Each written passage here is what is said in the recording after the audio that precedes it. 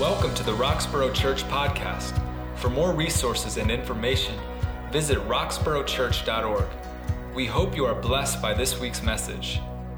This is my first time. My name is Ricky, by the way, if you didn't catch that, but this is my first time preaching here. So, yeah, you can clap. Thank you. And usually I'm used to talking to people that are a couple feet shorter than you guys. I'm a children's pastor, so usually I'm talking to the kids and teaching them, but I get the privilege of sharing with you what God put on my heart this week and through our study in Ephesians. And so I'm just going to pray one more time, so if you just join me in that. Father God, thank you so much for this privilege and this honor, God, to speak to your people. God, I believe that you have a word for us, God, and that you want to encourage our hearts and point us to you, Lord. And so as David the psalmist said, Father, would you open our eyes so that we would see wonderful things from your word this morning, Lord. In Jesus' name, amen. Amen. How many of you guys know that if we have Jesus, we have everything? I mean, if I'm honest, even this week and previously, I found as I was talking to the Lord and praying, I found out that my heart at times goes through these kind of like ebbs and flows, these roller coasters of really being in awe of who God is and loving God with all my heart, and then moments where I find myself kind of callous in a way to who God is. And how many of you guys can relate?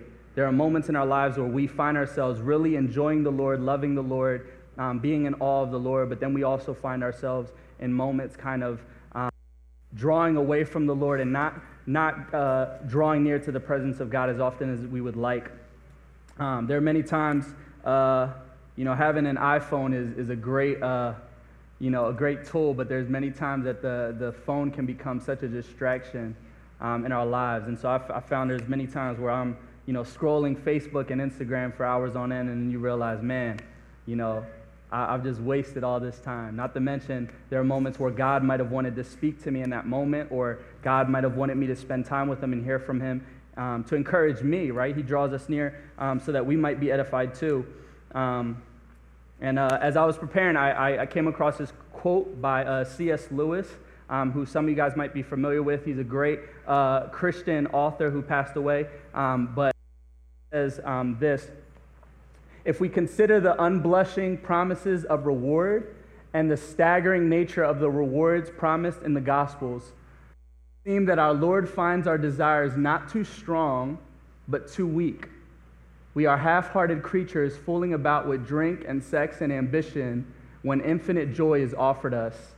Like an ignorant child who wants to go on making mud pies in a slum because he cannot imagine what is meant by the offer of a holiday at sea. We are far too easily pleased. Let that sink in for a minute. That's just my break to get a sip of water.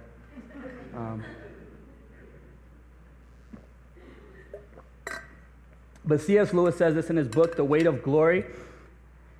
And the thing that struck me was not that we're too little pleased, or not that we're pleased enough, but that we're too little pleased. Our pleasures in this life, the way that we pursue pleasures in this life, and he mentioned some of them, but it's not limited to that, where we don't have a full scope of what God is offering us in Christ.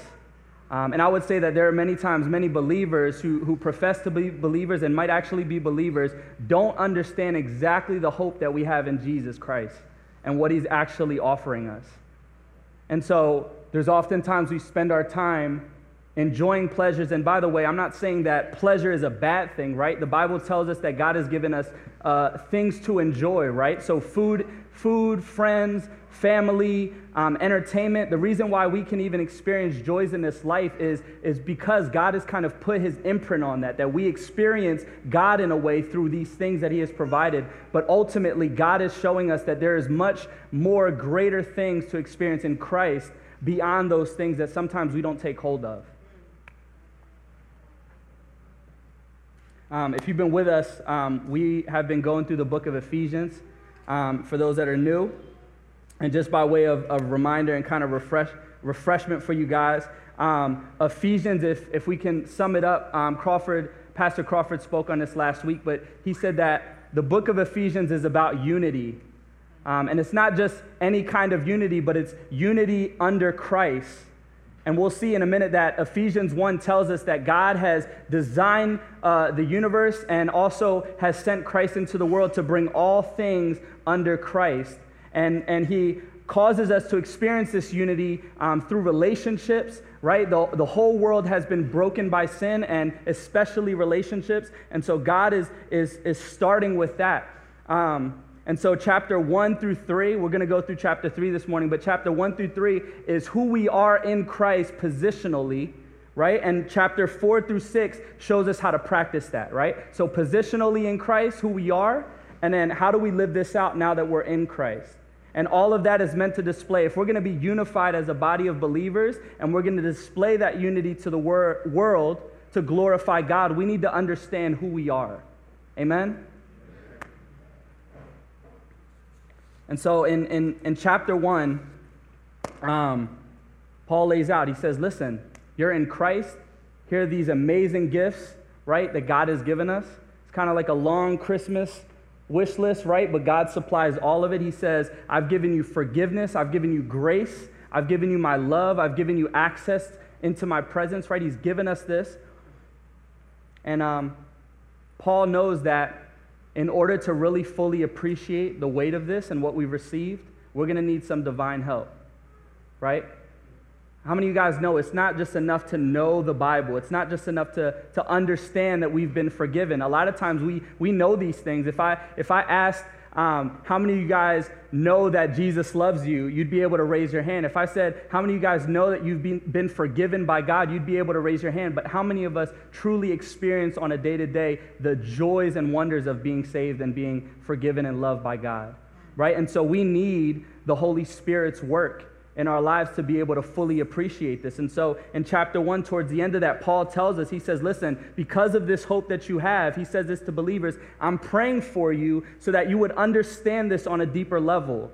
I'm praying that you would understand the hope of the gospel that you have in Christ. I'm praying that you would understand the riches of Christ that we have as fellow believers in this body. Church, but even churches down the street and in Philadelphia and beyond, that we all experience this together. And also the power that's available in our lives, power over sin, power over the struggles that we face in our lives, and the power to actually live out the life that God calls us to live so that we might glorify Him and other people might be drawn in. And then Paul moves on to chapter 2, and he talks about, he gets a little bit into the nitty-gritty and some touchy spots, because a lot of times when we talk about the love of God, we can just share in a way that says, oh, God loves me, and we understand that, but Paul paints this picture of where we once were in order to magnify the love of God. And so in a way, if you've ever seen a jeweler, when they're inspecting a diamond, usually they have a black background, right? And they put the diamond on that. It's to show the brilliance of the diamond. In the same way, Paul kind of shows us that it's on the backdrop of our sin that God shows us the brilliance of His love and glory, right? And so we see the sin that we had, right? And a lot of people, we don't want to confront that. The fact that God loved me is not based on what I've done. It's good that I've done, I should say, but it's based on God's unmerited favor. That's called grace in the Bible. He loves us in spite of what we've done. And so God's love shines brighter, because think about this. When we think about why someone should love another person, right? We usually are like, man, you know, even when you start dating, a lot of times you're like, the question is, why do you love me, or why do you like me, right? And a lot of times the answer goes something like, well, you're beautiful, you're smart, you have a nice smile, right? You're talented, right? You're independent, right? You're a leader, all of that stuff, right? But check this out, with God, what happens when we stop being those things, if that were the reason? Right? If we were to stop being all of those things, right, then that would, all of a sudden, that mean God would pull back His love from us, if that were the reason. And so, in fact, it's humbling to say that I've done nothing to earn God's love, but simultaneously it's freedom, because I don't have to earn or work to perform for God to earn His love. And so we can rest in the reality that God's love was not based on me. It wasn't based on the fact that I did something or followed these many commands or did do something that God wanted me to do. No, it's based solely on the love of God. Oh, man, you should have said amen when I said that. Come on. And lastly, Paul ends that part and he says, now in light of who you are in Christ and in light of what God has done for you, in light of even though you were a sinful person, God desired to have you in his family and he sent Christ into the world to save you. Now this is how you're to live with one another. He says, listen, Gentiles, and as Crawford shared last week, Gentiles are any non-Jewish person, right? So that includes all of us unless there's some Jewish people here, which, no? Okay, so maybe. Okay, so we got one. But that means all of us are, this is related to us. And Pastor Crawford spoke about the fact that God bringing us into his family was not a right of ours. And it's hard to fathom that, but God had a plan and a purpose, and he started with the Jewish people, and he gave them promises and a relationship with him. And so it wasn't ours from the beginning, but God desired it from the beginning, as Ephesians says. But eventually it was to come into the world. And so when Paul shows us, he says, listen, you were not a part of God's family initially. You did not have these promises applied to you. And in fact, you could not, unless you became a Jew in the Old Testament, unless you became a Jew, you would not be able to approach God. And so there were many hoops, if you will, to jump through in order for you to be able to experience God's presence and his promises. But God, this is the brilliance of it. God now is saying, as Gentiles, you now have been brought in. You no longer are having to become or follow this train of religious practices, right? And by the way, God designed it, so I don't want to say anything about the law. God gave these commandments on purpose, right? But they were designed for a purpose, as Pastor Crawford shared as well last week. But ultimately now, Gentiles did not have to become Jews to become a part of God's family. And that's good news, because now God's accepting us on the basis of what Christ has done and not because of what we've done. Amen. And so that brings us to Ephesians chapter 3. So if you turn there with me.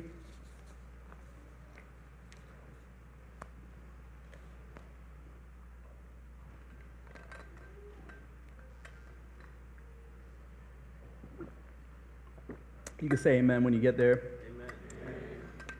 And if you have technology, you can press a button and get there as well.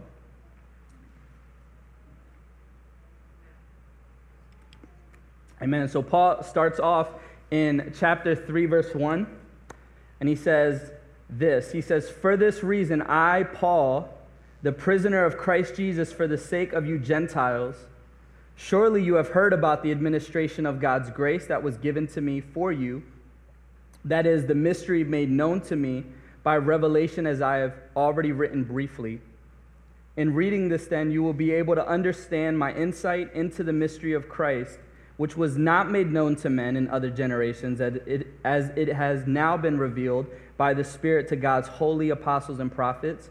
This mystery is that through the gospel, the Gentiles are heirs together with Israel, members together of one body, and sharers together in the promises of Christ Jesus." So starting in 3 verse 1, Paul, he's actually about to start praying, and he kind of interjects himself soon thereafter, but he starts off and he says, "For this reason." And he goes, basically, he says that going back to chapter 2, verse 11 through 22, where he expounds on the fact that Jews and Gentiles are now brought in together as one family. And so he's getting ready to pray. Next week you'll be able to see that, but he's getting ready to pray that these believers will actually be able to live in harmony with one another and actually be able to live that out. But he starts and kind of expounds on this mystery a little bit. And he starts by saying, "I am the prisoner of Christ Jesus for the sake of you Gentiles." And so as I was studying, I began to think, like, if you think about the heart of God for us, and you think about the fact that Paul, in that day, was sending him specifically to a certain group of people so that they would hear of this good news, what does that say about the heart of God? That God's desire was to send a particular individual and others to a particular group of people that he cares about, right? In order that they might hear of the riches. You see, it wasn't God's desire that we would be in the dark, right? It wasn't God's desire that we would be blinded or that we wouldn't be able to experience his good pleasure and the joys that he promised the Jews. But God actually had a plan, and he sent Paul to this group of people. Not to mention that Paul was a Jewish man. So when we think about God's intervening in history and God's intervening on the behalf of a group of people, God sent a Jewish man. And by the way, for Jews, they a lot of times did not associate with Gentiles. But God changed Paul's heart and sent him on a mission directly to a group of people. And you think about, like, how do we know that what Paul's going to say is actually true? Well, think about this, that as a Jewish person, you wouldn't have done that.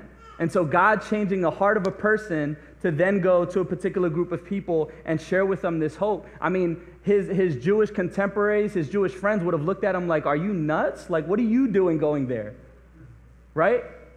But man, this is the love of God for people. And this is also Paul's dedication to the gospel. This is Paul's heart. And for many of us, who might have grown up in the church, or maybe you got saved at a later date, think about the people that God has put in your life to share with you the hope in the gospel. Yeah.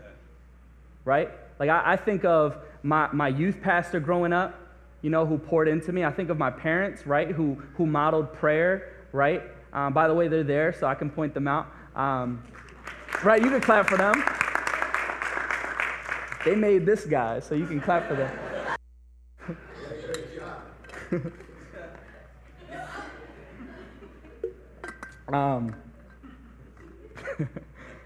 But yeah, I think about all the people that God had brought into my life to be able to get me to the point of where I confess the Lord Jesus, and also to help me grow in that relationship. And so when you think about the love of God, that God has sent people into your life, right? God has sent pastors, teachers, prophets, evangelists, friends and family that have encouraged you in your faith, right? God has put us in a church body to be able to grow in our faith. And so when we think about God's care for us, we should not overlook the fact that God has given us people to be able to shepherd us and guide us along in our walk.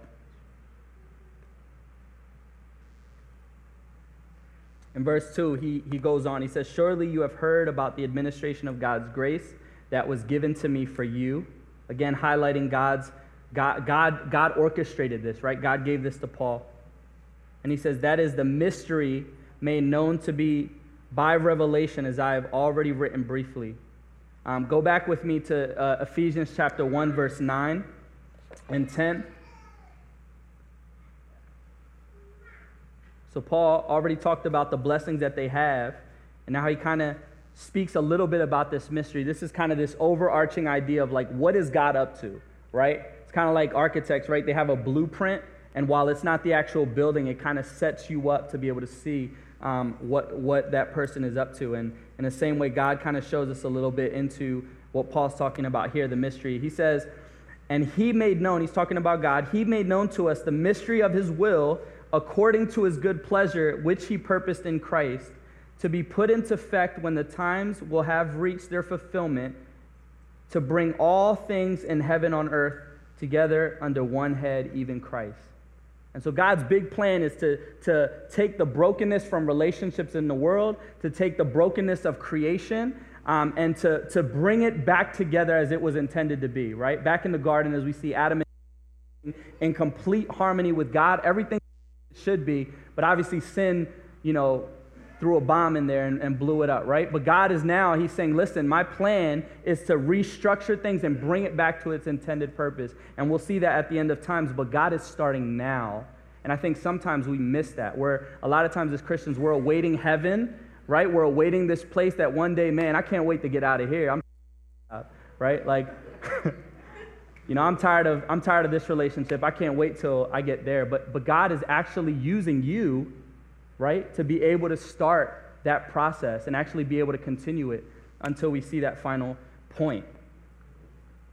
And so Paul talks about this mystery that has now been revealed. And he goes on in verse 4, he says, in reading this then, you will be able to understand my insight into the mystery of Christ, which was not made known to men in other generations, as it has now been revealed by the Spirit to God's holy apostles and prophets. And so Paul then goes on to say, listen, this revelation that was revealed, right, it wasn't revealed to them back then. And as I was reading, I can't understand why God would have kept it a secret at that point. But God, who knows all things in his wisdom, decided that at a particular time, it was fitting for Jesus to come into the world and for him to develop the church and start this plan of his.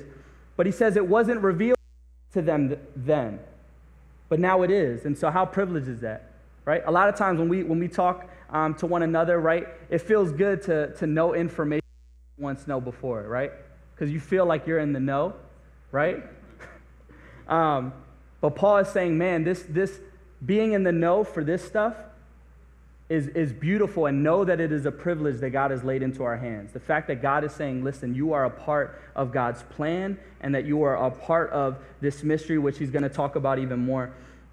And he says that it's been revealed to his holy apostles and prophets. You see, God had a plan to Gentiles, non-Jewish people, and Jews together, and he highlighted it. There's like little traces of it in the Bible that we see, right? If we look at Genesis 12, verse 3, when God promises to Abraham that he will be blessed as a Jewish person, as he's starting the Jewish family, he tells them that through him all the nations will be blessed, right? So God promised that he would bless Abraham, but not so that Abraham could just enjoy that, right? He promised it so that other people in the world would be blessed outside of the Jewish race, right? And so we see glimpses of that. We see Rahab, right? In the Bible, if you guys are familiar, Rahab was a prostitute, right? She was a citizen in Jericho, which was, again, a non-Jewish place. And somehow, through faith, she gets brought into the family of the Jewish people, right? We see Ruth in the Bible, right? Ruth was a Moabite, again, a non-Jewish place, but she gets brought into God's family. And so we see glimpses of people, undeserving, right, getting brought in. And so it should have set sparks off in people's minds that, man, God is up to something. But for whatever reason, it remained hidden from their sight. And the truth is that the full weight of that, the full blessings that they would receive, were not fully received until this moment. And so, verse 6 tells us the mystery is that through the gospel, the Gentiles are heirs together with Israel, members together of one body, and sharers together in the promise in Christ Jesus. And so Israel, understand this, when Israel had their whole campsite, right? If you've gone camping before, they had a bunch of tents wrapped around, right? A bunch of people. And at the center, right, was God, this tabernacle where people would experience God. And if you can imagine this, there were moments where God would appear in glory, and there would be a pillar of fire, a pillar of cloud. There was a moment where God descended on the mountain, and you saw God's glory. And it was terrifying because as a human being, you're like, oh my gosh, this is God. I mean, imagine this. This is God in the middle of where we live, right? And so Jews had access to that, but even then it was limited, right? Only certain people could go in this tent and talk to God on behalf of the people. But they got to witness God before them. And now the Gentiles get to experience the same thing in a way. Right? You see, when Jesus descended into heaven, right, Jesus promised a great promise. He said, listen, I'm going away, but my spirit will be on you. My personal presence will be inside of you, which is crazy to me because if you read Ephesians 1, towards the end, it says that the same spirit that raised Jesus up from the dead is the same spirit alive in you and I. Amen. I mean, this is why, can you see why we need the Spirit's help to understand these things? Because when we live day to day, I see I'm more aware of my sinfulness, and I'm more aware of the fact that I'm not godly than I am that I have God living within me. And so we need God's help to understand, man, this spirit that lives within us, God has poured this out. And so we have the spirit that testifies that we're children of God. We have the spirit that allows us to go before a holy God and be able to pray and talk to him whenever we want. And I brought up that C.S. Lewis quote to kind of highlight that at times I don't think we fully understand the weight of what we have access to. I mean, when you were a high priest, those were the people that could go before God. They went before God carefully and cautiously on behalf of the people because there were measures of what they had to do to go before God. And so they had to come almost trembling at God because they're like, man, I want to get this right. I want to make sure that I come before God correct.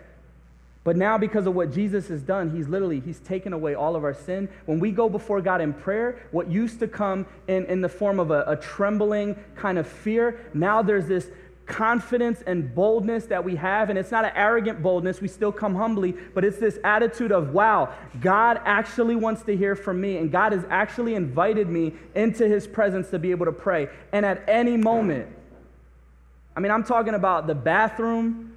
I'm talking about in your basement. I'm talking about in your head. Like all these places that initially could not be the place that we would encounter God. Now we can encounter God in. I mean, and so God is saying, listen, the beauty of what you've received, the reason it's a mystery and the reason why I'm revealing it to you with such confidence and joy, the reason why I'm willing to go to prison is because God has set up such a beautiful gift for you to be able to access God and experience the same promises. And not only that, but guys, we are a body together with other believers. I know sometimes it doesn't feel that way, right? I know sometimes church people get on your nerves, right?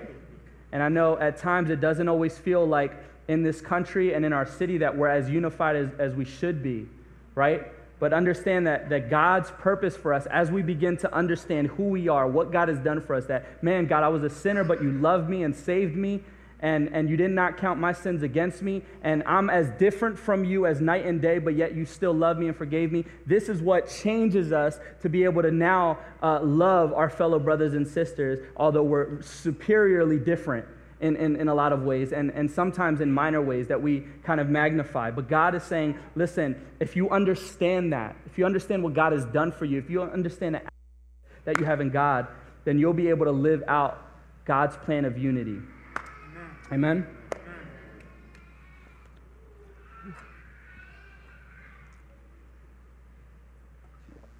Verse 7 says, I became a servant of this gospel by the gift of God's grace, given me through the working of his power. Although I am less than the least of all God's people, this grace was given me to preach to the Gentiles the unsearchable riches of Christ, and to make plain to everyone the administration of this mystery, which for ages past was kept hidden in God, who created all things. So Paul wants us to understand that this was God's gift on Paul's life to be able to share this hope. And I kind of wanted to share that if you're a believer here, God has literally given you special gifts, at least one, special gifts to be used for the building up of one another, right?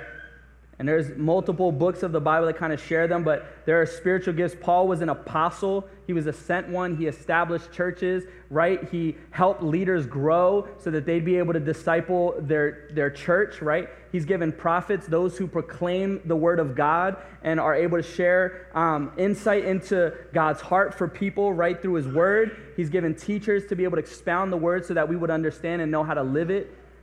He's given people with the gift of generosity so that God's ministry can continue to go forth. He's given people the gift of service and mercy so that they would see the needs of the church and have compassion on them so that they might be able to go and build this up. But they're diverse gifts. But God has given Paul this gift, and he's saying, listen, I'm not using this gift to enrich myself, right? I'm not using this gift to kind of make me look good. I'm using this gift so that you would grow up and that you would mature in your faith and be built up. And so, guys, we've been given our lives in Christ. It's not just so that we can enjoy the Lord on our own and kind of like have these special moments with God. It's part of that, right? But God has also equipped us. He's given us gifts so that we'd be able to build up the body and be able to grow in unity. And Paul identifies that. And Paul says in verse 9, he says, to make plain everyone the administration of this mystery for which ages past was kept hidden in God who created all things. God is in charge of all this. And so God's going to see it through. And even with that, I mean, think about this. Israel failed, guys, in the Bible, right? That's not a knock on Jewish people, but that's just reality. Jewish people in their relationship with God constantly, there were moments of success, but they failed many times, right? But God's, check this out, God was not saying, oh, you failed, let me go back to the drawing board, right? God's not playing chess where one person makes the move and then he has to think about it and then God makes a move, right? No, this plan figured out. And I want to encourage you that for many of us, when we think about our lives, we look at the failures and we look at the things in our lives that have failed, and we don't realize that God's plan for your life, right, is already set in stone, right? Like God, you cannot fail God.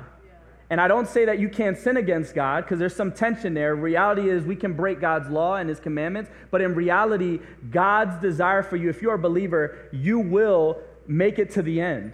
Yes. Does that make sense? Like God's plan and purpose for your life are foolproof. Yes. And so Paul highlights that he's the creator of all things because this was God's plan. God didn't invent this plan because Israel failed.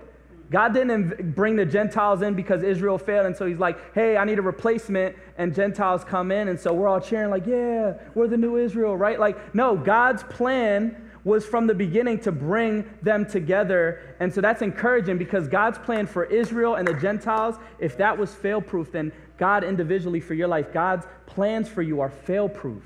And so we need to rest in that because a lot of times we go through, again, ebbs and flows of our life. There are trials and tribulations we experience and in really high moments, and we don't understand, God, why is there this back and forth? And God's saying, listen, trust me. Yes. Surrender, submit to me, right? My plans for you are sure. Amen. Verse 10, he says, his intent, this is God saying his heart, and this is a little tricky, but he says his intent was that now through the church, that's us and Jews and other ethnic groups, right, including in the body of Christ, he said the manifold wisdom of God should be made known to the rulers and authorities in the heavenly realms, according to his eternal purpose, which he accomplished in Christ Jesus our Lord. Now, we don't think about this a lot. A lot of times we're like, man, Christianity, we understand this idea that I'm meant to live for God in the natural world, right? Like, I'm meant to show God's glory to my neighbors and my friends and to my family, right? But we don't understand that our relationship with God and this whole system that God has created, the church, as we're developing and growing in unity, is saying something to the spiritual realm about God's wisdom, right? So angels and demons, we don't like to talk about it, right? But it's real, right? And there was a time when, as Jesus was dying on the cross, Satan and demons are looking at Jesus and they're laughing and probably joyfully saying, man, this plan is done for. And then he rises from the dead, showing that they're defeated, right? Their plan didn't work, right? But as the church now grows, we're displaying to angels and demons and Satan that God is good and God is glorified and God has a plan. And even though they're looking at us as failures at times, because we're like, man, like we sometimes love God and other times we don't act like it, but God has made a way for there to be this statement that God's plan is sure and that God's love is secure. And so we don't fully understand this, but God is using this church. God is using other churches. He's using the big church, right, to be able to display that God is wise, that God is good, that God is awesome. And we need to understand that. In our daily lives, do we think about that? Do we think about, man, my life is being used to glorify God in a way that I can't even imagine, right? Like we are trophies of God. I know that may sound impersonal. We know that God is not an impersonal God, but in one sense, we are trophies beholding God's glory to the rest of the world and also to the unseen realm as well. And that should get you excited, man. When you love people, when you love each other in unity, you're saying to the world, man, look at God. look at God's grace. Look at his love in spite of me, right? Right. So good. Good word. And verse 11 says, according to his eternal purpose, which he accomplished in Christ Jesus our Lord. Man, without Christ, this is not possible. But know that Christ Jesus died for sinners like us so that we would be brought together in unity. And he accomplished this by raising him from the dead. And that's why we can celebrate here and enjoy this fellowship and be able to glorify God in what we do. Verse 12 says, in him and through faith in him, we may approach God with freedom and confidence. Verse 13, I ask you, therefore, not to be discouraged because of my sufferings for you, which are your glory. And Paul kind of highlights, again, talking about the benefits of what Gentiles have received. He says, in him and through faith in him, we may approach God with freedom and confidence. That was that boldness I was talking about, that we have access to God. And so as we're here today and as we're, we think about our lives and we think about the purpose of our lives and even the fact that God has brought you here and all these different things that might go through our heads, understand that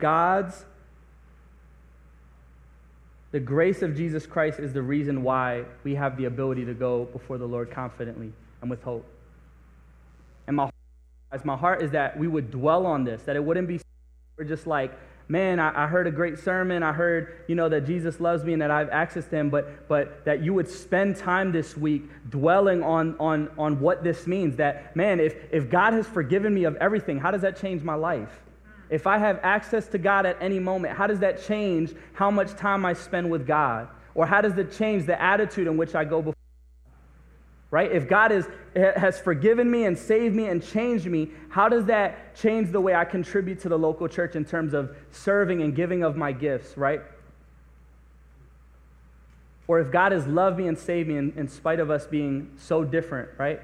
How does this change the way I love my brothers and sisters in Christ, right? How does that change the way I love people that are ethnically different than me, right? Economically different than me? How does this change the way that I love my neighbor, right? My family, my friends. And Paul says this. He says, I ask you therefore not to be discouraged because of my sufferings for you, which are your glory.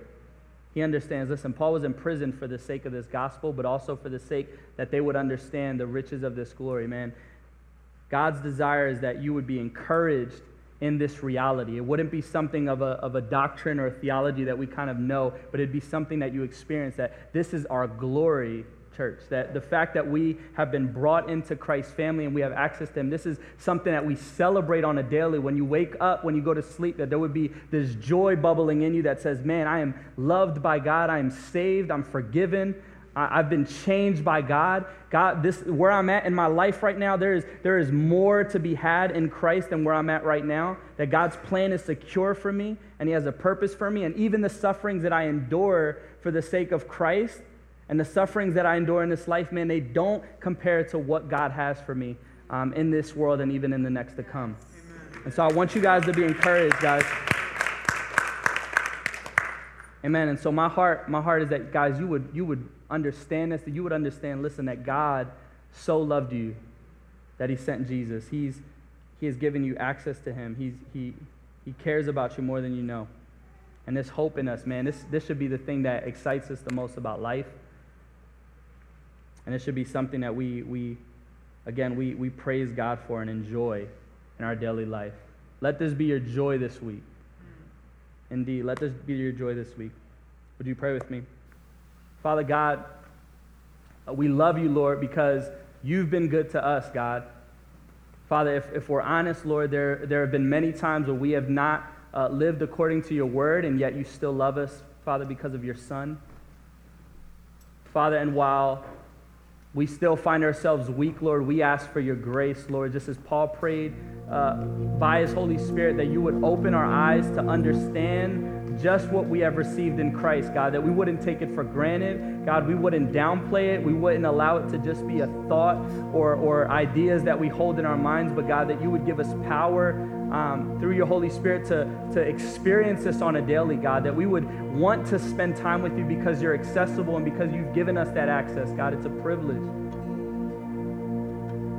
And God, when we feel powerless, God, that we would turn in faith to you and understand that, God, you have promised that we have access to you to grab mercy and grace in our time of need, Lord, as you said in Hebrews, Lord.